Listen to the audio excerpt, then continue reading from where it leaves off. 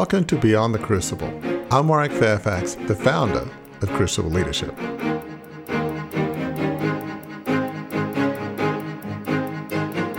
You can either stay stuck in that anger or hurt or betrayal, or you can say, okay, how do I move forward? And what is going to be the best for me mentally? Because I could have stayed angry. I could have stayed, and trust me, I threw one heck of a pity party that night. It was a rager, all by myself.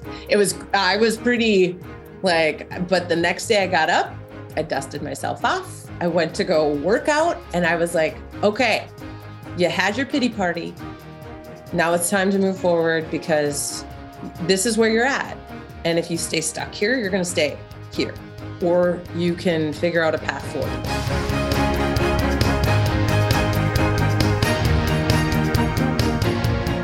That, friends, is a recipe for doing what the title of this show aims to help you do, moving beyond your crucible.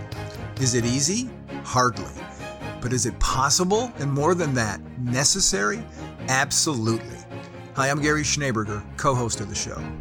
Our guest this week is Kelly Sayre, founder and president of the Diamond Arrow Group and author of the bestseller, Sharp Women. Embrace your intuition, build your situational awareness, and live life unafraid. The seed for her business in her book, she says in our interview, was the situation that led her to that pity party she described, working for next to nothing for a coaching business based on her passion for empowering women and the promise that she was being groomed to one day run the organization. When that succession plan fell apart, in ways you won't believe, she found her new calling, still serving women, but this time helping keep them safe from physical threats as well as relational and professional harm like she experienced.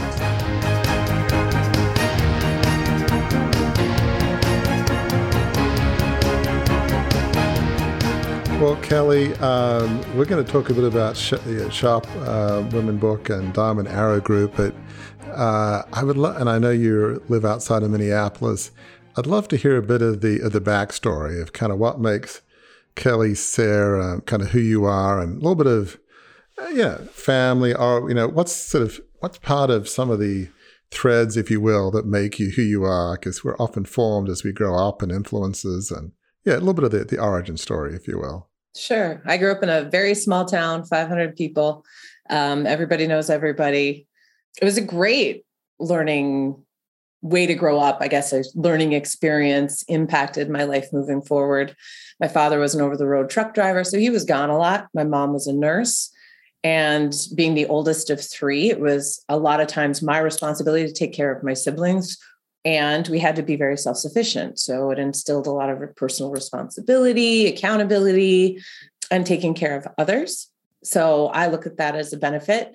We joke that my mother's bloodlines, I was very, calm, centered, very realistic, practical. And then my dad's side became the whimsical dreamer, I can do anything and go anywhere type personality. So when those two combined, when I graduated high school, I could not wait to get out of small town and go to big city, and moved all over, had some experiences with Southern California. I moved to Southern California with my best friend from college for a while.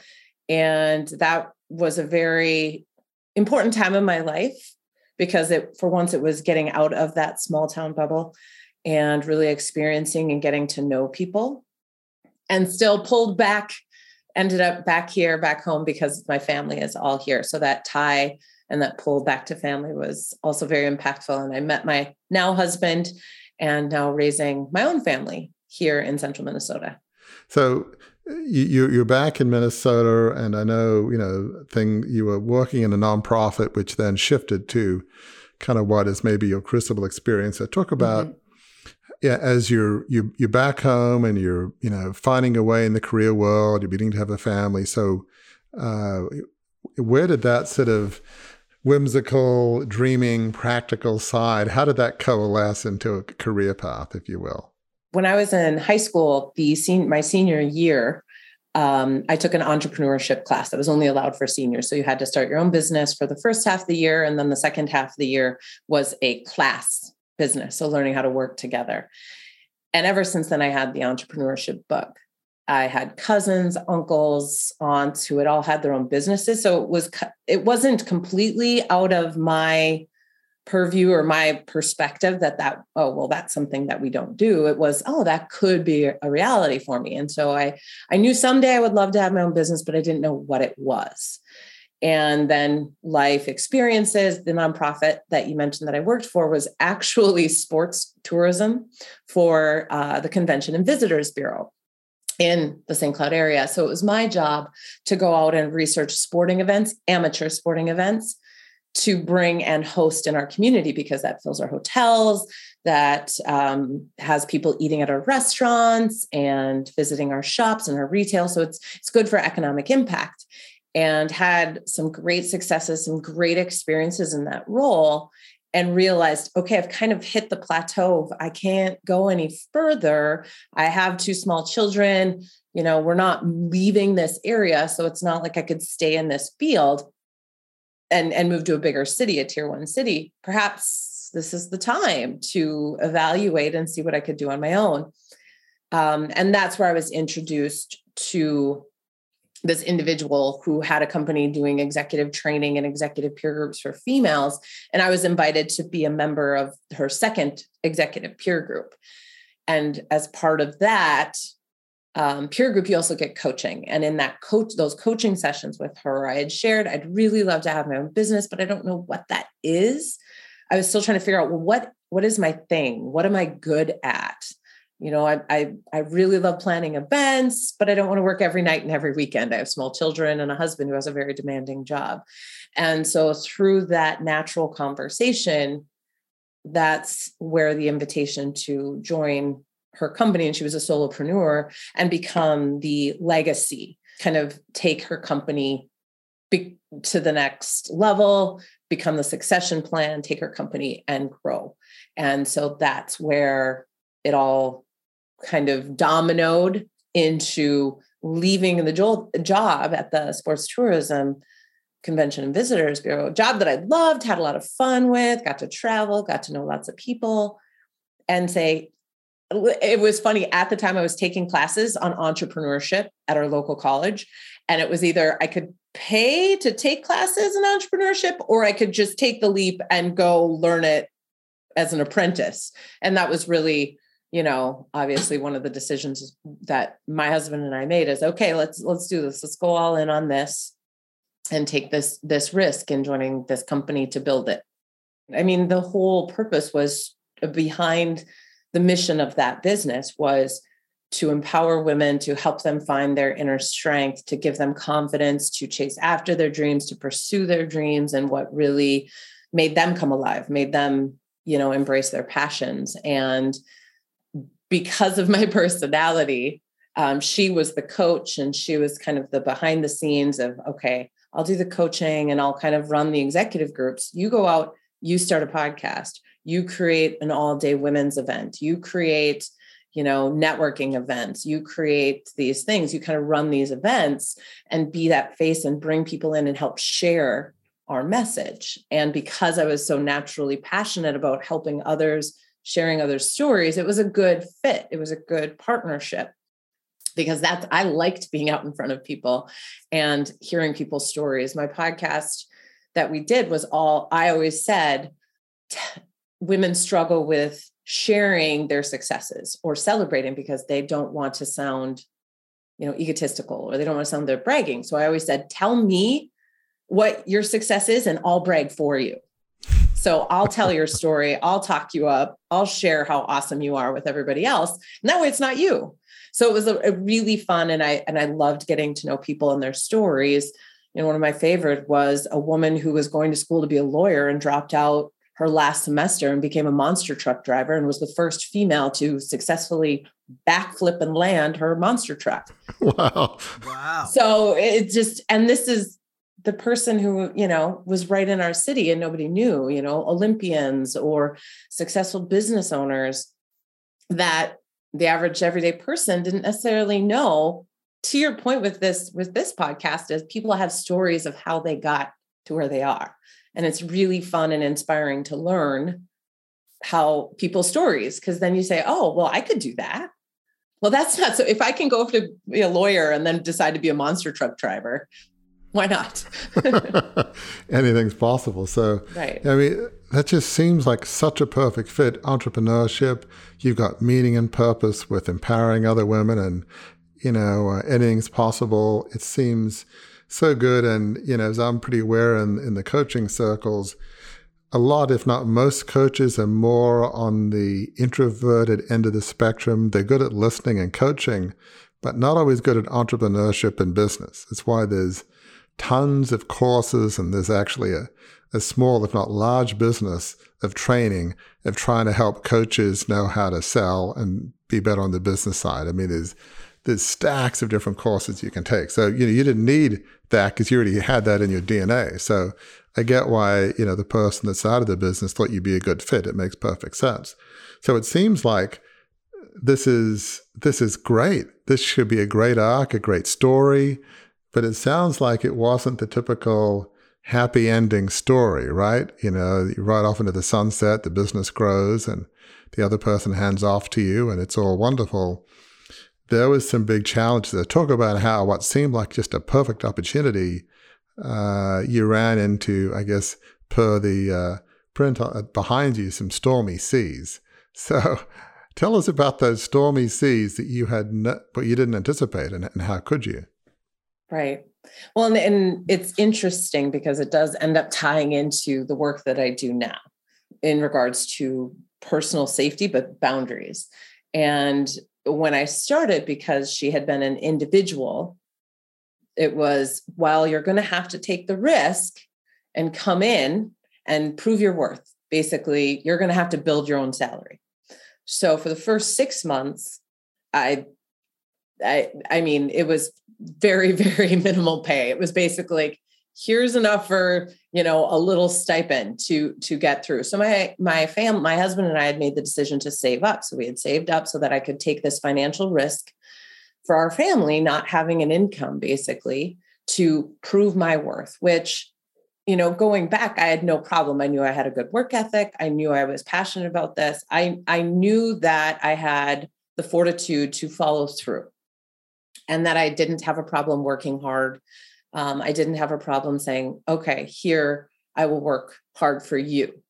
But what was interesting is because I take a lot of people at their word, that's what ended up happening. And so that first 6 months, successful, great. You've proved your worth. Okay. Going forward this next year, I went to the owner and said, I need to make what I made at the nonprofit, which thankfully wasn't a lot. It wasn't like I was asking for a huge pay bump, but it's what my family's budget had been built on. So we knew where we could, manage our family finances comfortably to continue building. And so for that whole year, I kept pushing like, hey, we got to get this in writing. I've got to understand my family's taken this risk, and we need something that can solidify what is the plan moving forward? How does the succession plan work? And finally, at the end of the year, I wasn't getting it. I said, okay, here, I'll put together an initial proposal, A and B. I don't even know if it's legal. I don't know if, this is contractual, but we just have to start this conversation somewhere. And yep. Okay. I will take this, the owner took it and said, I will review this. I'll talk with our accountant and our lawyer. We'll get, we'll figure something out in the new year. And then in the new year, things were planning going forward. We had a successful year-end we surpassed revenue goals. So again, from my perspective, it's like, okay, I've proved my worth yet again. We're growing the business in leaps and bounds. This is great. I can't wait to see where we're going to take it. We had set some pretty awesome for 1, 3, 5 year goals. And I was excited by the potential for growth. And really the crucible moment, I guess you could say, was when I got my W-2. Yes, W-2. I always forget if it's the W-4 or W-2. The W-2 in the mail, there was big goose eggs on the tax withholding at the federal and state level. And my husband called me actually, because we had a tax appointment that day, and he said, is this a misprint? And called down to the accountant for the company. Nope, that's what it is. And I it's kind of one of those things where you go, well, can that even be possible? I didn't even know you could do that. I don't understand. And when we went to our tax appointment, my accountant, who I had known for years, said, well, what's this? And I said, I don't know. That's just what came. And that was when we discovered that we now owed thousands of dollars in back taxes to the federal government that we didn't have the savings for, because we had spent that money as part of the investment of me buying into the business, buying into the succession plan. And so now all of a sudden it was, well, now what? And when I confronted the business owner, it was, well, I'm sorry, you misunderstood. We don't have any money to pay your back taxes. And that was very shocking to me, because all of a sudden it was like, wait a minute. And there was about a 2-week period from there that my husband and I sat down that night and said, okay, we need this in writing. We need, going forward, we got to get this figured out. We came up with what we thought would be a compromise, saying, okay, you need to pay this because you were supposed to withhold taxes and you didn't. And now we're stuck. We have to come up with thousands of dollars within basically 30 days from our tax appointment, which we don't have. So, and we've got to get this straightened out. Like, we can't anymore be just taking you for your word. And then 2 weeks later, because she just wanted to talk, I wanted it in writing, and it became like the Alamo, a little bit, who's going to give. And so finally I said, I will meet with you in person if you come with something in writing that shows how we're going to remedy the situation going forward. And when that meeting came, it was her informing me that she was firing me. And, there was a whole bunch of legal documents now that said, well, we'll give you a little bit, but then you have to say that you left to start your own business, and basically lie and kind of keep your mouth quiet.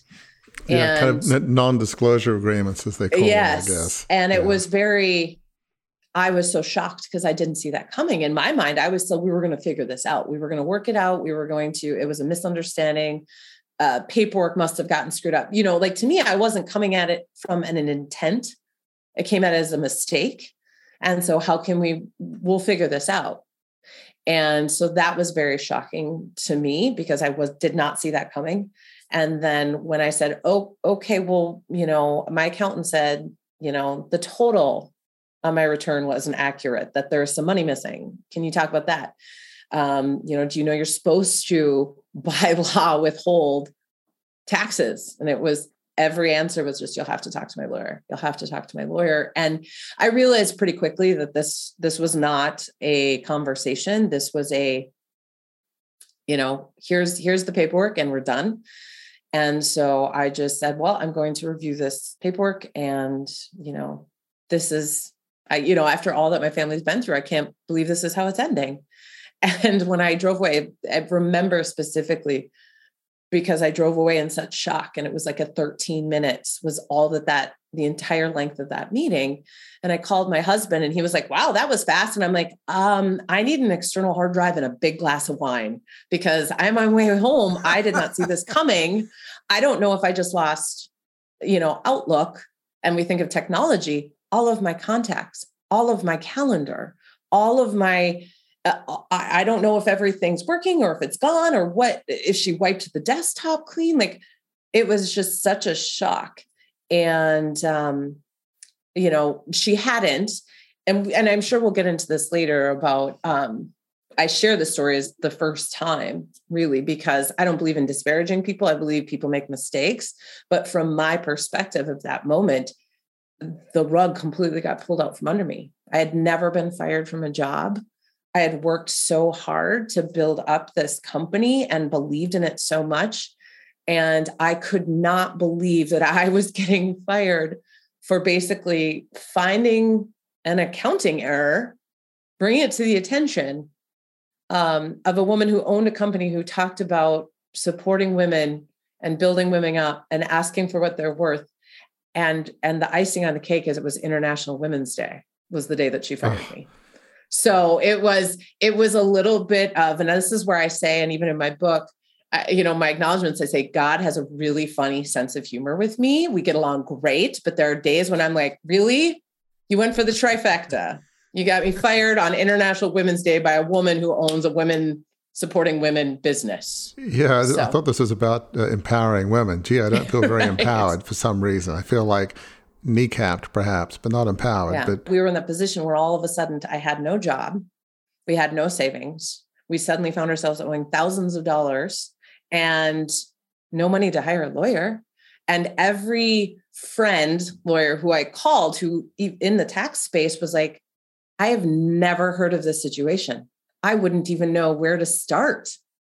And so that's where it came down, and kind of the moment that I really think we should touch on, because I think this is so important for anybody going through a tough time, is I had a mentor in my life that I had met sitting next to on an airplane a year prior, and he had been my mentor. And so he knew, because he owned a private business. So there were times I was like, well, what is succession plan? Can you give me some examples or help me figure out how to set this up? So he knew where I was at. And when he found out that happened, he said, I will give you a job. Here's what I'll pay you. I know you've wanted to have your own business. You have to come work for me as a contractor. So set it up. You'll have it. So it was really that God had it set up, planned, and a long time prior to kind of have this. So we had a way forward, but at that same time, it was like, you can either stay stuck in that anger or hurt or betrayal, or you can say, okay, how do I move forward? And what is going to be the best for me mentally? Because I could have stayed angry. I could have stayed, and trust me, I threw one heck of a pity party that night. It was a rager all by myself. I was pretty but the next day I got up, I dusted myself off. I went to go work out, and I was like, okay, you had your pity party. Now it's time to move forward, because this is where you're at. And if you stay stuck here, you're going to stay here, or you can figure out a path forward. It's interesting. You use the words pity party, both start with a P.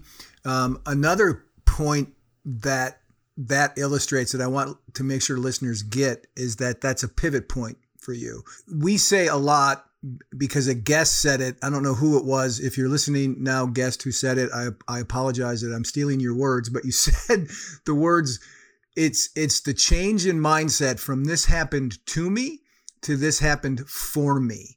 That's the pivot point that you got to in that, from pity party to pivot point.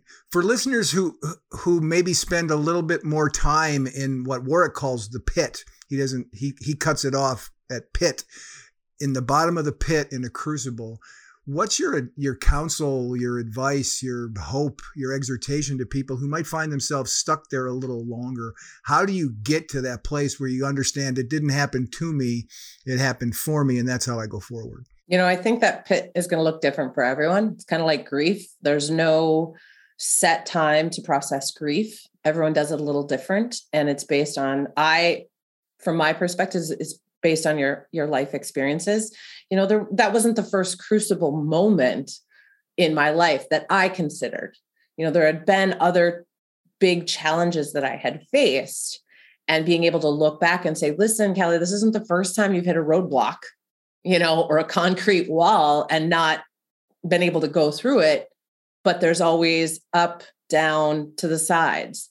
But I think it's the giving yourself grace to feel all the feelings. Like, that's where I say I threw myself a pity party, because I was like, I'm going to be upset. I'm going to cry. I'm going to be angry. I'm going to be mad. Just feeling the feelings, not taking it out on my kids, not taking it out on my husband, not taking it out even on this other person. It was, this is how I'm feeling, and feeling that, and then almost feeling the exhaustion for me of like, I don't want to feel this way anymore. This isn't good. This isn't productive. This doesn't get me to where I want to be. And one thing that a cousin of mine, who I'm very, very close to, who's had his own business for years, he said something that really kind of helped with that pivot, to your point of it didn't happen to me, it happened for me, is he said, Kelly, you loved your work so much. You were so passionate about what you were doing and the mission. You would have sacrificed and you would have given so much in exchange for what was being given back to you. You would have stayed there forever. So maybe this was God saying, this is not where you're supposed to go. And if I don't come in and force you out, you will always stay there. You will always find an excuse to stay there. You will always find an excuse to, make sacrifices to benefit the something else. And so to me, I also say that I'm very stubborn. I get that from my mom's side of the family. And sometimes it takes a little bit of a 2x4 to get a hint across to me. And so I think that was God's way of like, if I don't get you out of this now, you're not going to achieve what I have planned for you, because you will continue to try and fit that round peg in a square hole versus letting go and letting me lead the way. What's fascinating about what you're saying, Kelly, is even though we're very different, grew up very differently, I can absolutely relate to what you're saying, because I've said almost the exact same words that you just said, funnily enough. As listeners would know, I grew up in a very wealthy 150-year-old family media business in Australia, founded by a person of faith. Faith was very important to me. And so I felt like it's pretty obvious what God's plan is. It's always dangerous to presume that we know what God's plan is, because we're often wrong, as I was. That's God's great sense of humor. Every time we think we know. Yeah, it's like, watch out, lightning's about to strike. But yeah, and so in my case, I was I've never been in the military, but so about the whole duty on a country that, and my dad died in early 87. I was seen as the heir apparent, did this $2 billion takeover, was quote unquote in control. And then because of debt and recession, the company went under. But I felt in some sense that, it was not a good fit for me. I'm more of a reserve, reflective advisor. I'm not wired to be in charge of a massive 4,000 person, $700 million company. So in some ways, I never would have left. I would have let down my dad and my ancestors. And I'm very stubborn. I'm also very high perseverance. And so I would have just kept at it. The decades would have rolled by. Wouldn't have been good for my kids. I have 2 sons and a daughter, like 30 into 20s, because they would have grown up with the whole mantle on their back. So in some ways, I think God said, okay, I know you're never going to leave because of this whole duty thing. But despite my own stupidity, which was, in my case, it was largely my fault, I do believe God said, well, the only way I can get you out is for this company to go bankrupt. And so one way or other, I'm going to make you leave. And as I look back, that excruciating pain was a tremendous blessing in hindsight. So it's not quite the same, but I can relate to the fact of maybe, God was looking at you, Kelly, and says, yeah, she's never going to leave and we'll figure this out. But so maybe if you believe in the divine, it was meant to, there was a higher purpose. As we pivot to what you do now, one of the key things, you've got to make a choice to move on. But one of the key aspects of moving on is forgiveness. And as I often say, it's not because what the person did was right. Here's a clear case if it wasn't right, morally, legally, it wasn't right in any shape, way, or form. But as I often say, the reason you forgive is not because they deserve it, it's because you deserve it. And you are in your own prison unless you forgive. Obviously, I'm sure you probably had to go through this. How did you manage to forgive? Because you must have to be able to move forward, I'm assuming. That took a lot longer, I would say. To me, there might have, and I can say this now so calmly and tell the story. And I can assure your listeners, it wasn't always that easy to tell the story without a lot more emotion or a lot more like snarled lip. But that forgiveness, I could feel myself anytime I had an emotional reaction, anytime that I felt myself adrenalizing, thinking about it and being frustrated, and it would come up at other moments. Like it would have nothing to do with that. But if I felt slighted or if I felt like, the world is not fair and, starting to slip down the pity party slope again, it would all of a sudden, it would go right back to there. And so I realized this was baggage I continue to carry with me. And while I'm all about getting good workouts in to build cardio strength and physical strength, mentally, you got to let that go, because otherwise you're not going to be fully present in the now. You're not going to be fully aware of what's going on now in relationships, or it's going to impact decisions you make going forward. And I did a lot of soul searching on forgiveness, because it's really, I forgave them a long time ago. But then when it comes back up, you're like, well, maybe I didn't. Maybe I just said I did. And I couldn't, because I never got an apology. I never did sign paperwork or the NDA. I just said I would rather walk, and I'm not someone who airs dirty laundry, but I'm going to walk away with my head held high and just move forward and not deal with that. And then it took probably a couple of years, I will be completely honest, before I finally got to a place where the forgiveness thing came. And it was, I can forgive, not because that they asked for forgiveness, but because it's the best thing for me. And going forward, I can set a boundary emotionally, mentally, physically, that I want absolutely nothing ever to do with that person again. And as a female, and because still in the area, she still has her business. She still does things. I interact with people who still participate in events or business activities that relate to this person. And it was very hard for me sometimes to be like, well, I know these people, and wanting them almost to pick sides, and then realizing, who am I to say that? This was something that was kind of between us. But it was very hard for women to understand why I had such a hard boundary. It was, well, if you forgave, then you should be okay. And I was like, that's something for forgiveness. And with boundaries, that now when it comes to situational awareness and personal safety is, no, you can forgive someone then and draw a hard line and say, I don't have to let that. Having a strong boundary isn't about kindness, isn't about being a good person. It's protecting myself, my mental health, my emotional health, because I didn't want to pick that, heavy baggage back up and bring it with me anymore. I want to leave it back there. So it's a hard boundary. And that is something that applies in all areas of life. Because again, when it comes to women and personal safety, so often we imagine an attacker or a predator as this dark, shadowy male figure. And what I'm trying to do is bring the conversation about boundaries, mental, emotional, physical. It's not always that scenario. Sometimes it's at work. Sometimes it's with a female. Sometimes it's with a friend, sometimes with his boss.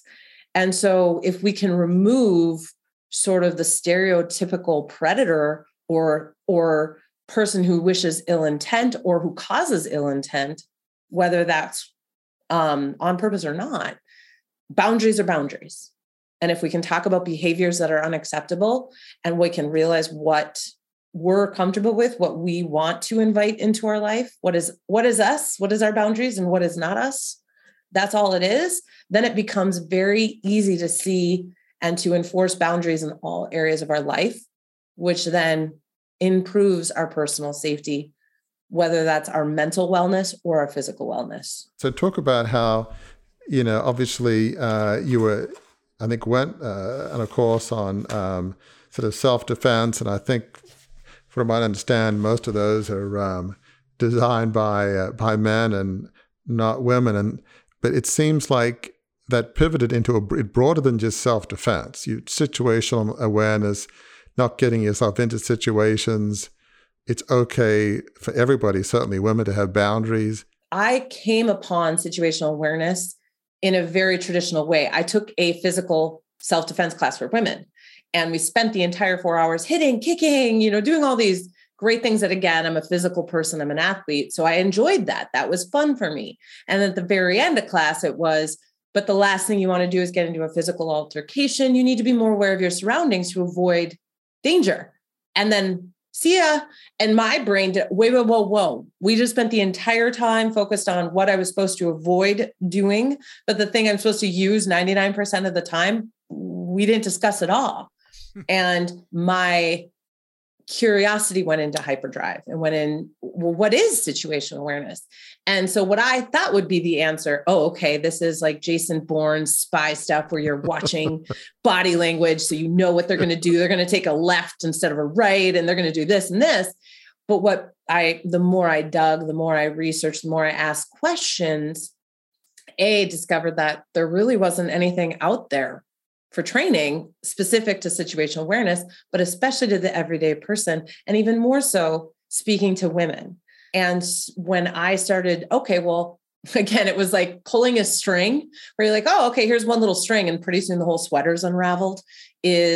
I kept digging deeper and deeper. And what I kept getting more and more into is the psychology behind it. And it's not this predator, the boogeyman in the bushes. It's actually social conditioning and social mores, which gets into the kindness. And women, there's a certain expectation placed on females.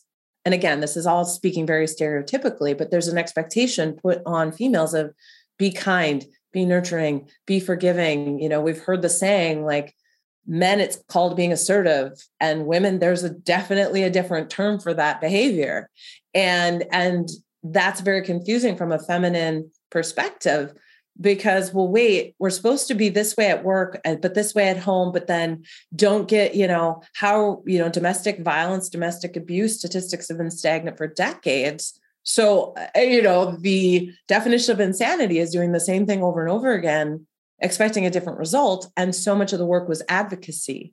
So it was a reactive. Self-defense is a reactive. You're in a physical self-defense situation. How do you fight back? And for me, I was like, can we just not have this happen at all? Can we start having real conversations about those little things that start out as controlling tactics, that start out pushing past boundaries and get brushed off? Oh, don't be so emotional. Don't overreact.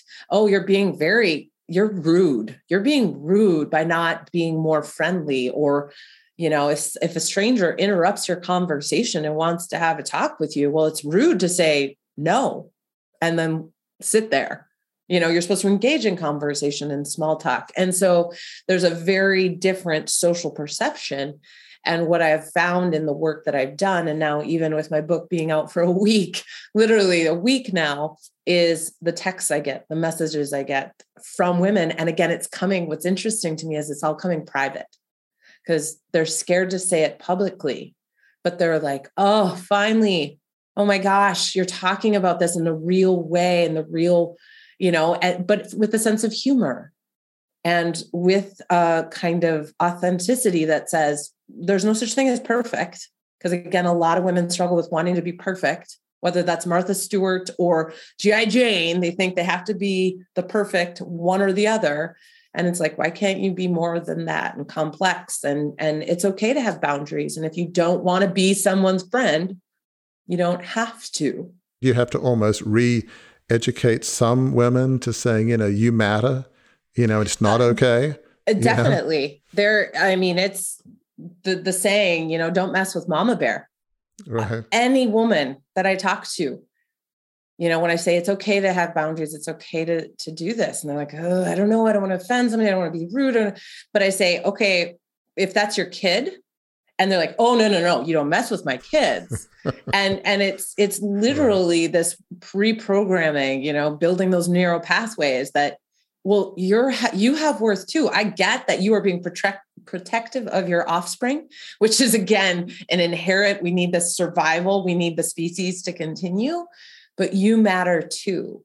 And that's where it's bringing it up in a way that isn't, well, you're doing this wrong, so this is what you need to do. It's more of speaking to them and getting to the root of it. Because again, it could go back to a traumatic event that happened to them where they didn't think they had worth when they were in high school.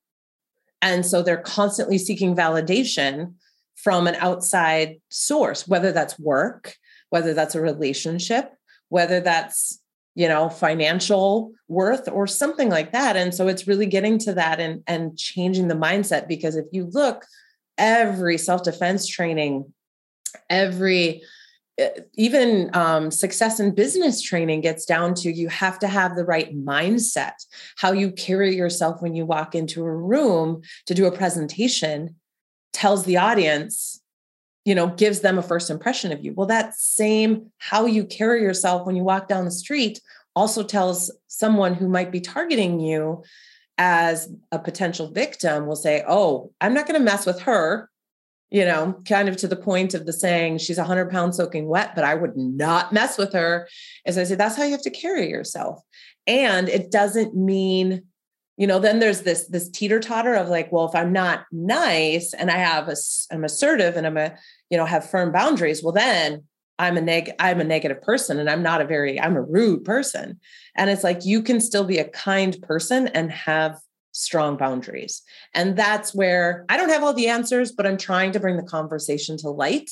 And so that more people talk about the way it really works and what those micro threats on women's safety, even if it's a emotional or a psychological safety issue, how that manifests then into, or potentially has the capability to manifest into physical abuse. One of the things that you say in your book, and I have the press release for your book here, and it's one of the points that's pulled out, and it goes to what you've been talking about the last several minutes, and it's a great phrase that you've said. You are not who the world tells you to be.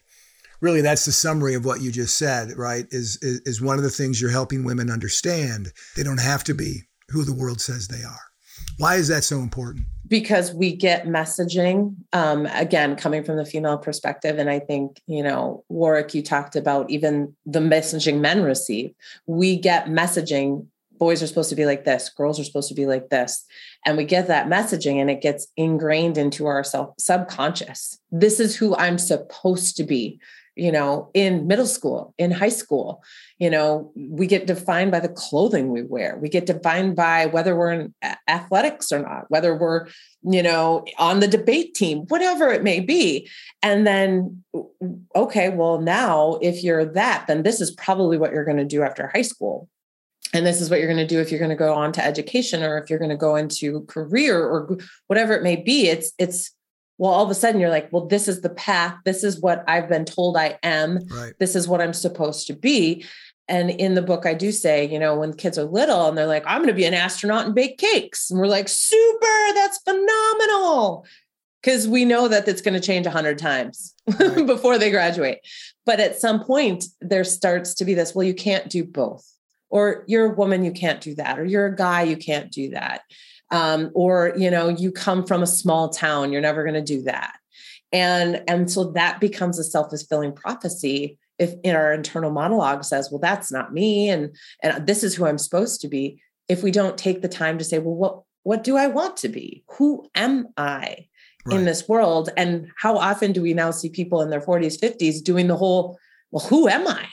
Because they've lived their whole life as someone else.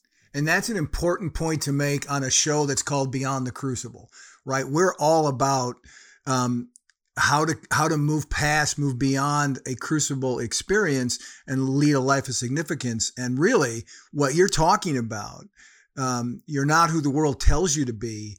If you believe you are who the world tells you to be, if you believe those things that are said about you, that can fuel a crucible experience. Mm-hmm. That can cause a crucible experience. That can get you off your vision, off your destiny. It can put you in places not just where you're physically in danger, which certainly your book talks about, but you also talk about things that can put you in a place where your destiny perhaps is in danger. You're going a direction that you shouldn't go because you're believing these external things about yourself.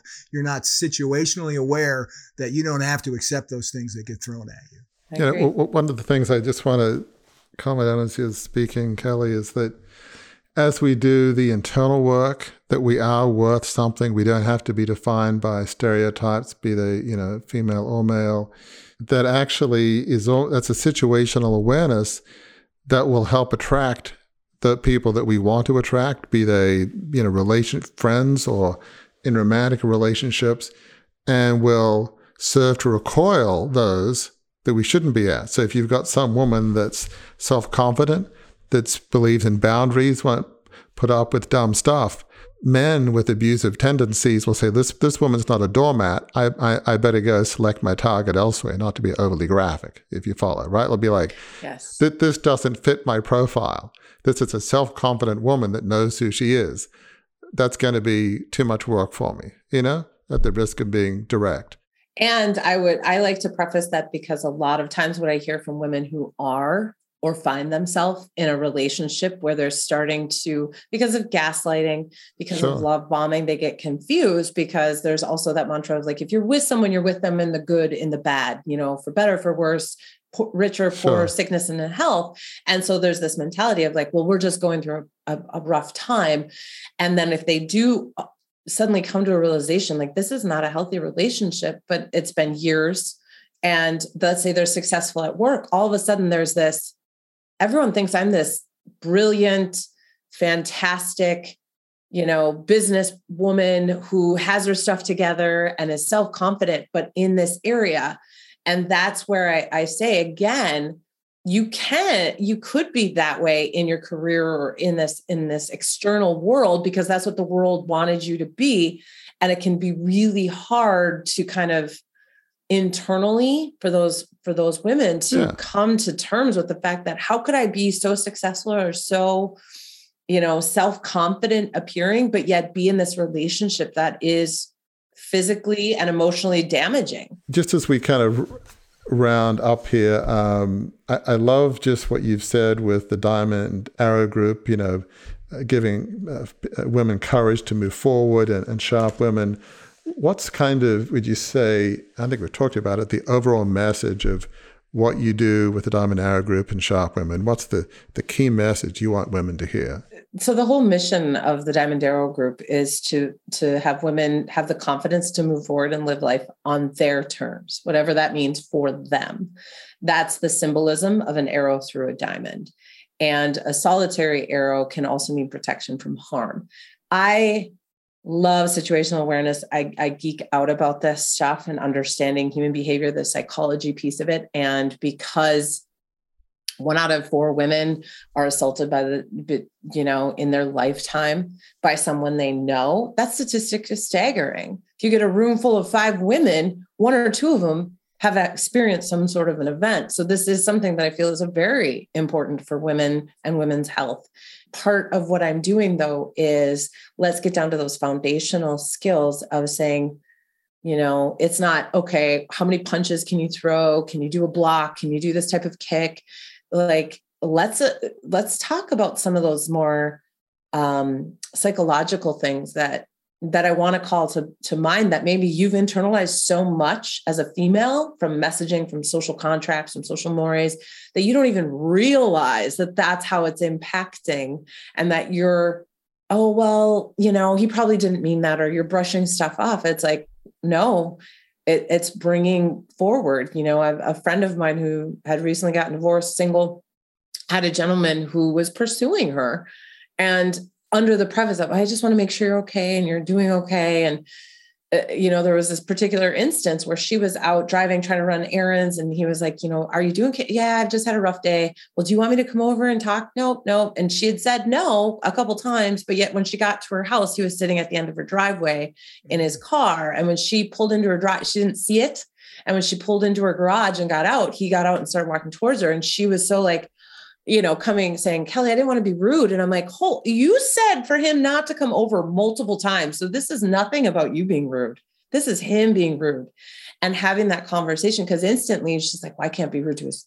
Can't be rude. He's here. And so it's changing that conversation and letting women, reminding them it's not being rude to be direct. I have been situationally aware in this conversation of my responsibilities as the co-host, and that sound that you just heard, listeners, the captain has turned on the fasten seatbelt sign indicating it is time for us to begin our descent of our plane. Before we do that, though, I would be remiss if I didn't do 2 things. One, there's a quote from you, Kelly, that I think really sums up what your book is about, and that is, preparation is how lives get saved. When it's time to act, it's too late to prepare. That is the essence of, I think, what you get from Sharp Women, this idea that you have to prepare. And when it's go time, there's no time to prepare. Love that perspective. How can listeners find out more about Sharp Women, about the Diamond Arrow Group, and about you? They can go to our website, which is thediamondarrowgroup.com. It's the Sharp Women book is available on Amazon, and it is the only Sharp Women book. So when you go to Amazon and search Sharp Women, it'll pop right up, and it's available. It's also a bestseller, I hear. Yes, it is. It did get to the bestseller status. So that was phenomenal. Thanks to my publishing team that I had the opportunity to work with. Quite amazing folks over there. And following me on Instagram and Facebook at the Diamond Arrow Group is where I talk about everyday situations. You know, I'll see headlines and say, hey, here's things to think about. Because again, going back to the point you pulled out, is preparation is key. We never wake up in the morning thinking something negative is going to happen to us. We're going to be the victim of an event. So how can we prepare? But I do it in a very non-violent way, or I don't use fear mongering or scare tactics. It's like, hey, think about these things. And then people go, oh, that's common sense. I just never thought of it that way. So I invite people to follow me on those channels. Connect with me on LinkedIn, Kelly Sayre.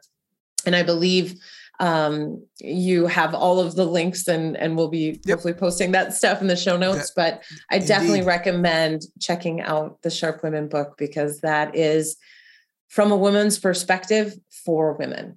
Warwick, last question is yours.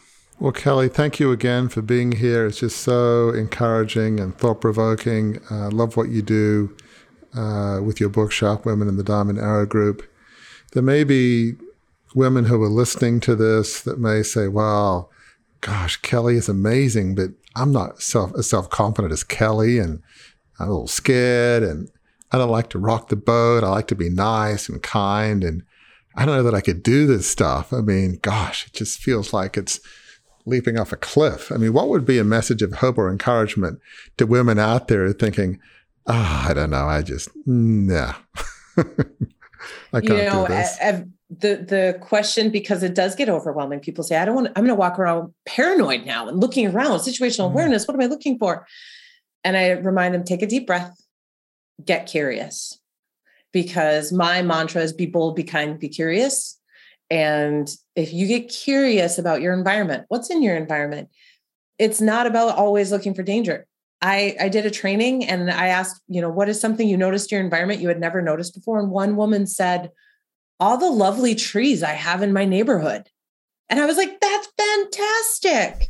Is becoming present, being aware is about getting curious. And I always say, what do we miss now is personal human interaction, communication, making eye contact.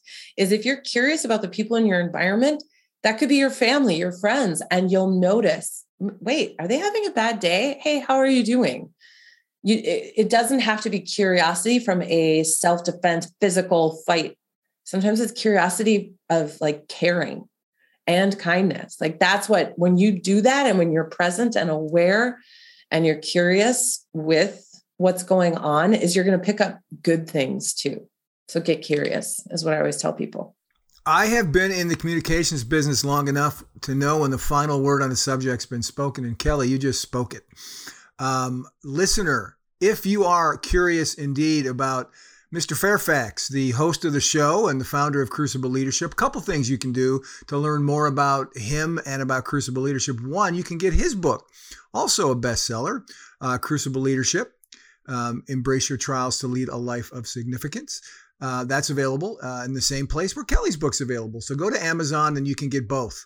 Do that right when this is over, not now, because I still have a few things to say. The second thing that you can do if you want to hear more about Warwick's story and about Crucible Leadership is book him to speak. Reach out. He has toured parts of the country. He's about ready to go back out and do some more of that. You can go to our website, crucibleleadership.com, and you can click a little button that says, book Warwick as a speaker, and you can talk to our speaker agent, Carrie Childers, and she will make all of that stuff a reality for you.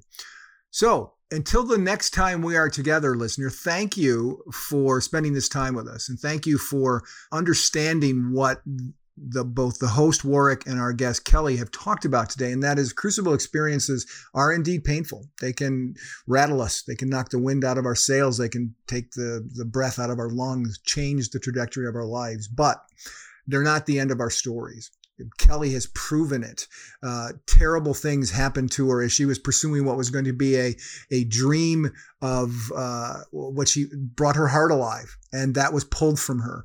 But she didn't stay down. She got up and she pursued it. And she's now doing that very thing in her own business, which is not unique to Kelly Sayre. It can be your story as well. The key is to learn the lesson of your crucible, move on beyond that. And when you do, your crucible experience is not the end of your story. It can be like it was for Warwick, like it has been for Kelly, and like it's been for all the guests that we've had on the show, and hopefully a lot of the listeners. That can be the start of a new story. And it's a new story that can lead to the best ending ever, because that ending takes you to a life of significance.